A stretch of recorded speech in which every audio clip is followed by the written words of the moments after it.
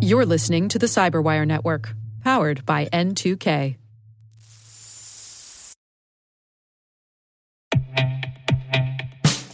And now, a word from our sponsor, Syxsense. Syxsense provides award-winning cloud-based automated endpoint and vulnerability management solutions to streamline IT and security operations. With its advanced platform, businesses gain complete visibility and control over their infrastructure, reducing IT and security risks and optimizing operational efficiency. With Syxsense, you'll get real-time alerts, risk-based vulnerability prioritization and remediations, and an intuitive automation and orchestration engine so you can focus on your core business goals, confident in the knowledge that your enterprise is secure, compliant, and running smoothly. To learn why enterprises choose Syxsense, visit syxsense.com.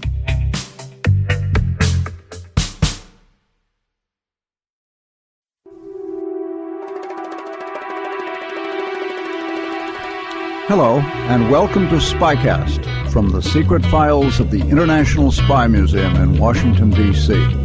I'm Peter Ernest, the executive director of the museum. I served for some 36 years in the Central Intelligence Agency, largely as what is called an operations officer or a case officer. Every month we'll be bringing you interesting talks with visitors, with authors, with others who have something to do with the world of intelligence and espionage. My guest today is Sarah Taber, Sarah Mansfield Taber. She's written a quite extraordinary book, which is really what brought her to our attention and to my attention. The name of the book is Born Under an Assumed Name, and it's the memoir of a Cold War spy's daughter. It's published by Potomac Books here in the Washington area. Sarah traveled with her parents and with her father during the time that he was a covert intelligence officer for CIA. And it really is about Sarah's growing up during that period. It's a wonderful, beautifully written memoir of a young girl coming of age, if I can say. But it also focuses on a particular aspect of that growing up, and that was the nature of her father's work and the secrecy surrounding it. Sarah went on herself to get a doctorate at Harvard in cultural human development. She has taught widely, published literary criticisms, personal essays, memoir and opinion, has written several books, and now teaches writing and mentors writers here in the Washington area. Sarah, welcome. Thank you, Peter. I'm happy to be here.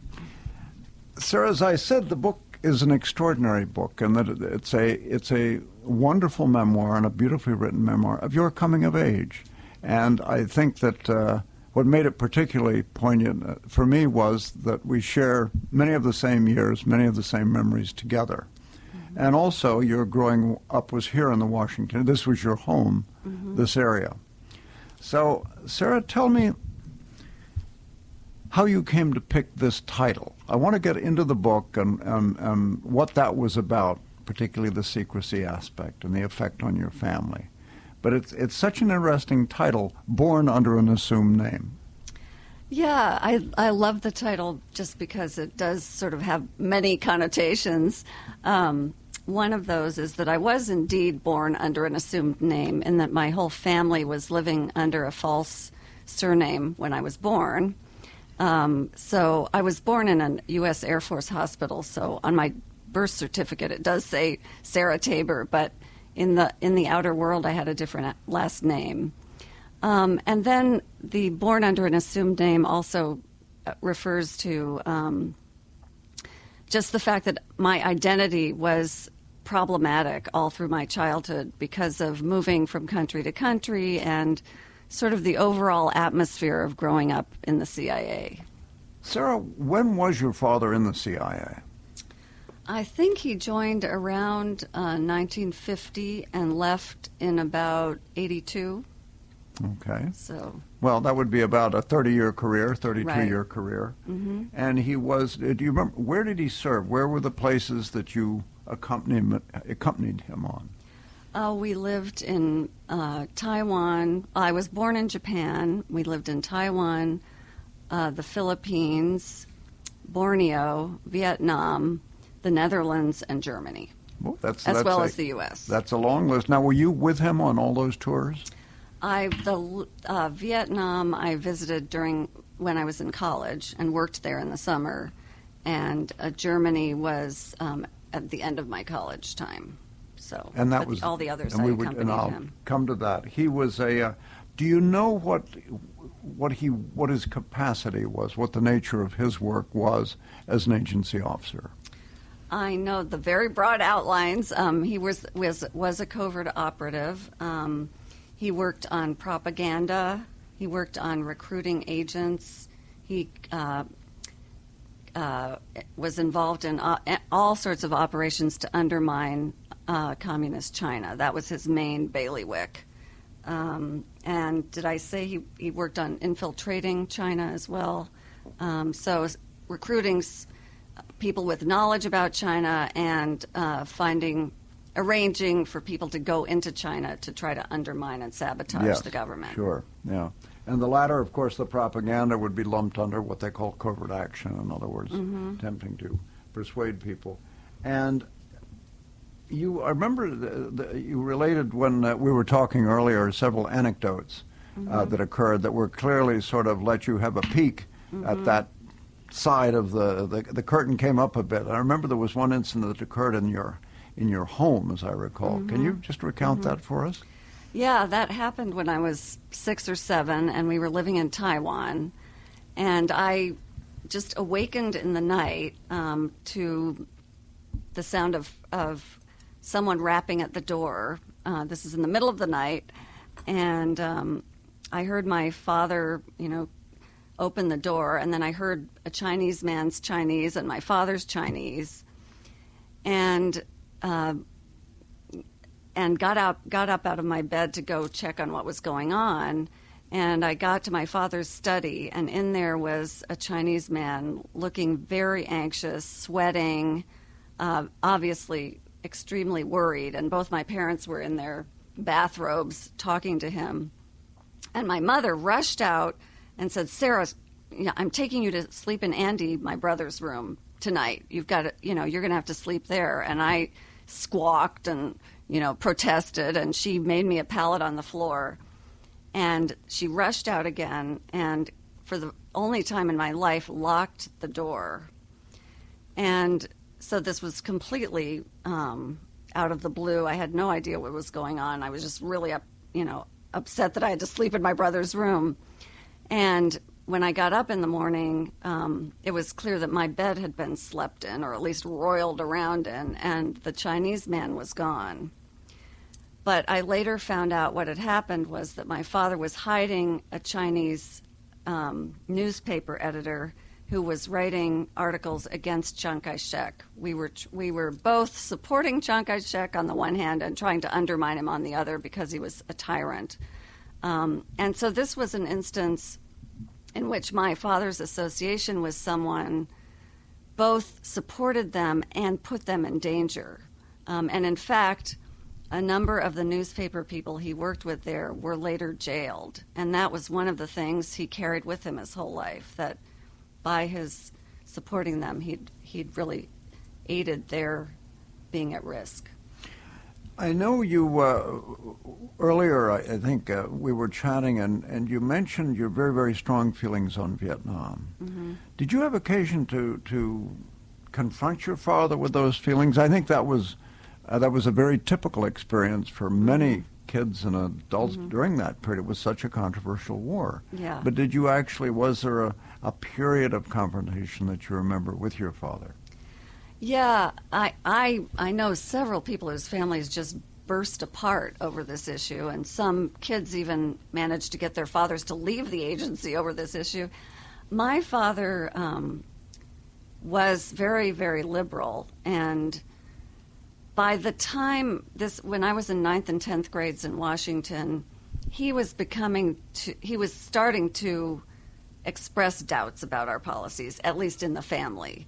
And so when I got more and more vehement about the war and going to protests and all of that, he just was kind of quietly supportive. So it wasn't a confrontational thing. That's when I really picked up, okay, Pop is is very ambivalent about this work. Quietly He's supportive really of you. Supportive of me. Yes. Yeah, he didn't go out and protest himself. Sure. But I kind of did it for him, I think. He sort of enjoyed it vicariously because he himself couldn't do that. Yeah.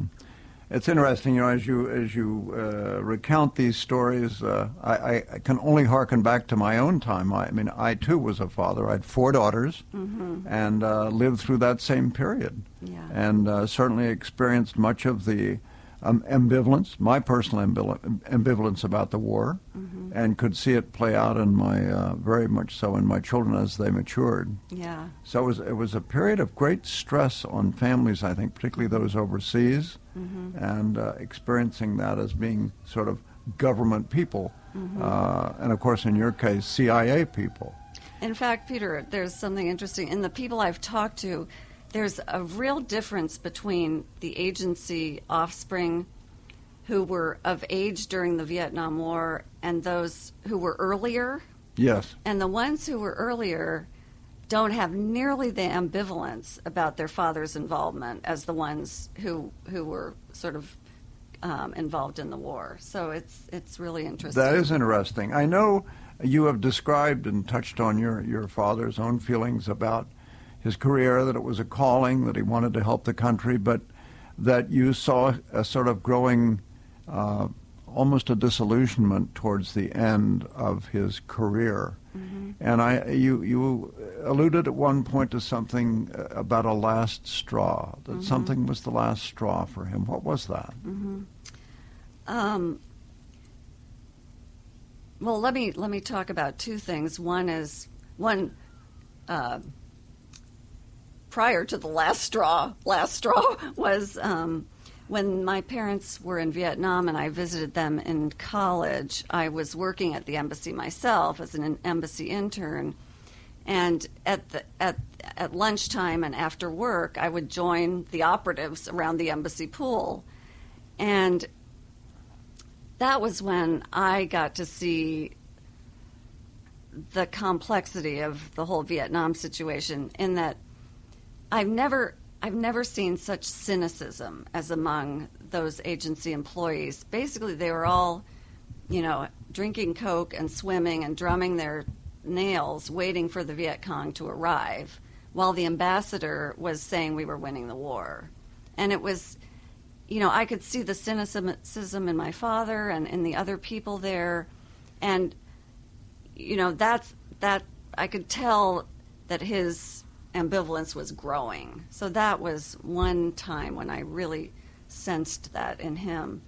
Now, the last straw was when my father was posted to Germany. He was in Bonn, and he was given the task by President Reagan to basically find evidence for an announcement Reagan had made, a big announcement Reagan had made, that these massive demonstrations in Germany against nuclear weapons and our aggressive stance in the world were concocted by the Russians. So he was basically, and he knew, and everyone knew, those were homegrown, sincere demonstrations. So to be asked to sort of concoct intelligence was just the last straw for him.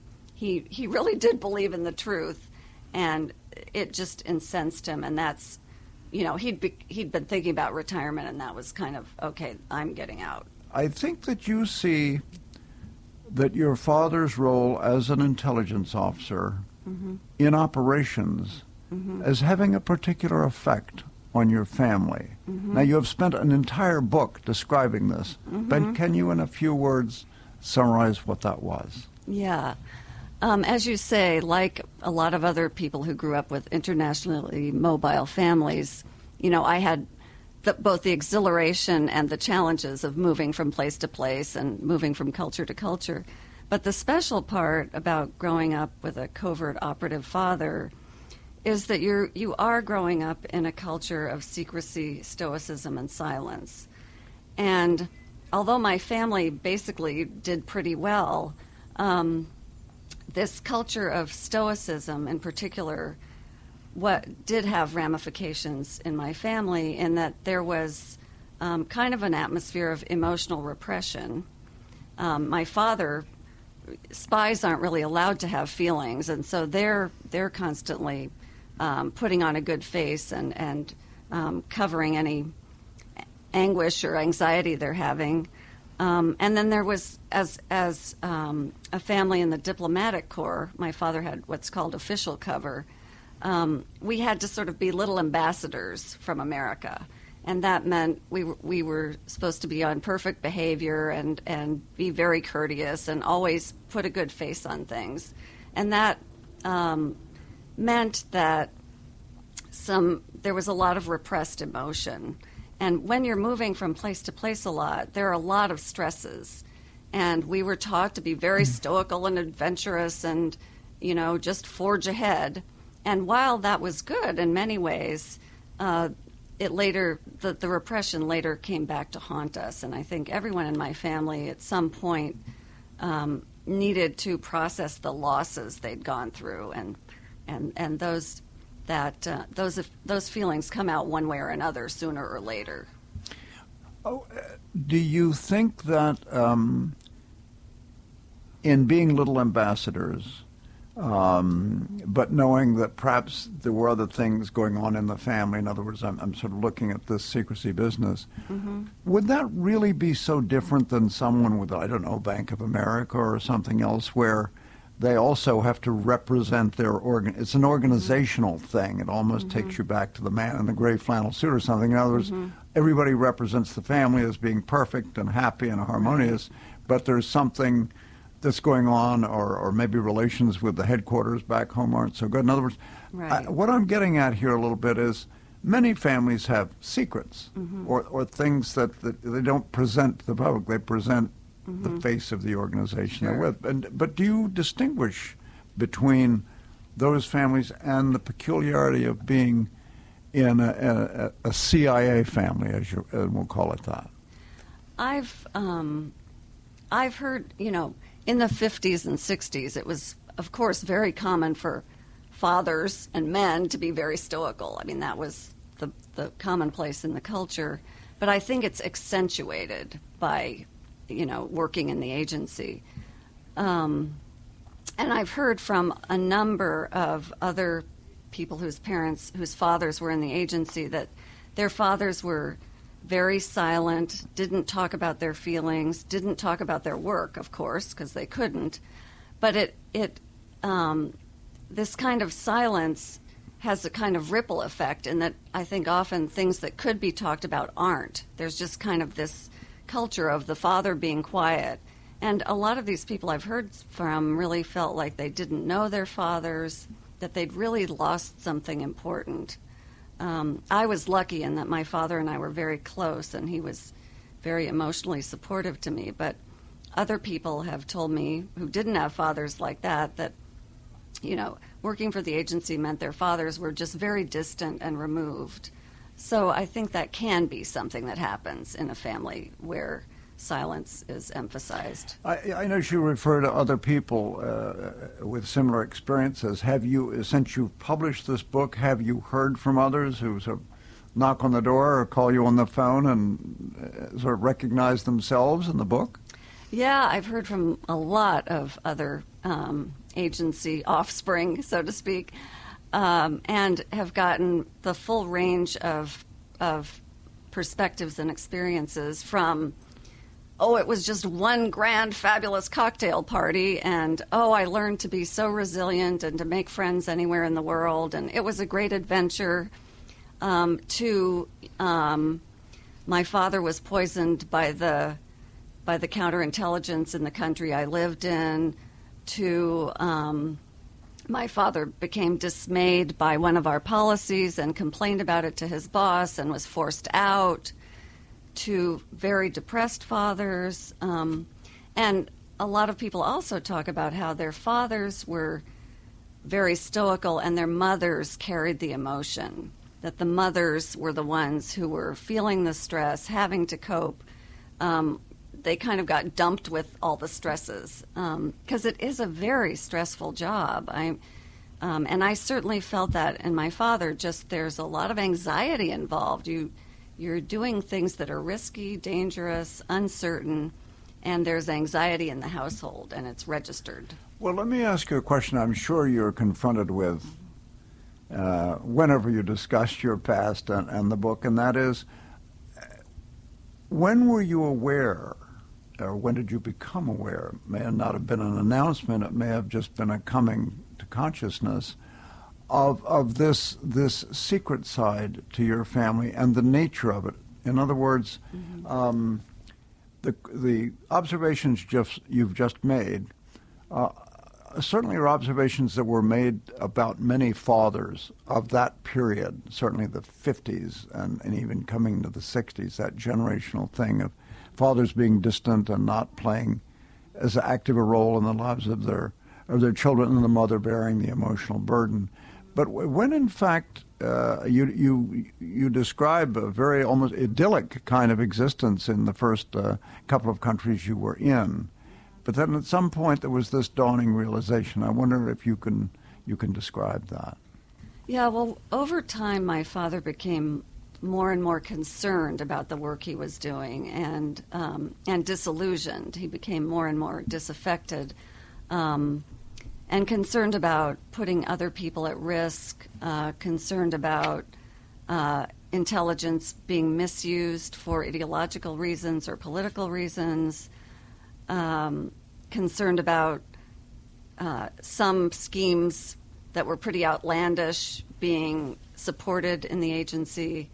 And so he always believed in the intelligence, the importance of having an intelligence agency, but he became very fraught and conflicted about some of the things he was involved in. And over time, I could see that more and more in him. And as I went into my teens, it was clear to me he had problems with the Vietnam War, just as I did, sure. or just as many people did. Mm-hmm. But and then I also found out what he did, and so he began to come out more into the open about his complex feelings. And shared those with you, right? And let me just go back, if I could, though, to my question, which was: do you recall when you had a realization of what he did, and it was not what you thought he really did? In other words, was there a point, I'll say point in time, when, oh my goodness, or your parents sat you down and said, "This is what your father does"? In other words, can you go back, and is there a placeholder there of some kind? Right. Well, my father told me what he did when I was 15, and he was going off on a mission by himself to Borneo, and he was really tired of lying to his children. Lying really got to him over time. He really couldn't bear it by the end of his career. And so he told me when I was that age, and frankly, at the time, I didn't really take it in. It just kind of added to the glamour of our lives. We were traveling all over the world, and we were little ambassadors, and this just kind of upped the ante on the mystique and thrill of it all. But later, it was just a creeping realization of the real stress he had been under, and what a difficult, fraught place it is to work. You go into the agency with high ideals, you want to save the world, and then immediately you're in an agency that involves secrecy, lying, misrepresentation, and doing things that are morally complex, and you're in the stew. And any thoughtful person, I think, starts to get conflicted feelings, and that's what I saw in him. Did you, it's interesting, I noticed that you ended your book with citing Francis Bacon's poem Of Truth, which is interesting when you think the agency wall, of course, says, "Know ye the truth, and shall make you free." In other words, both of us. What led you to end on that note about truth? Oh, gosh, I just want to believe the truth emerges in the end. And and the whole book is so much about the intelligence work as seeking the truth while concealing the truth. And I just think that's a really interesting and complex problem. And And I guess I like to believe the agency is always seeking the truth and trying to act on it, but sometimes it doesn't. And that really concerns me. So just the whole area of truth is close to my heart. Any other thoughts about the agency or the nature of the work, just from talking to people who have served and are willing to open up their minds to you to a degree to talk about not this operation or that, but the nature of the work? I've heard more from the children of the operatives and less from the operatives themselves. I'd like to talk more with the operatives, but I've heard from a lot, as I said before, a lot of offspring and really heard some very, concerning stories, like of people whose fathers were sent to Vietnam for long periods and experienced very traumatic things there and then became alcoholics and came back and the family broke up, for instance. And another woman talked about one time her father opened up about what he had done in South Asia, and she said it just moved her to tears, the kinds of stresses and experiences he'd had. So I've gotten, when you're an agency kid, nobody's telling you their father's in the agency. You're totally alone. And what I've gotten from this is just hearing from lots of people whose experiences were also complicated, fraught, wonderful, and terrible. So that's been very interesting. Well, listen, Sarah, it has been a delight speaking with you today again. Sarah Tabor, author of Born Under an Assumed Name, the memoir of a Cold War spy's daughter. It's a very moving story and a very beautifully written one. Thank you so much for coming in today. Thank you, Peter. It's been a pleasure. Well, we look forward to continuing this dialogue with you. And we'd like to know if you have any comments or questions on today's Spycast. You can get in touch with us through email at spycast@spymuseum, that's one word, .org. That's spycast@spymuseum.org. Thank you.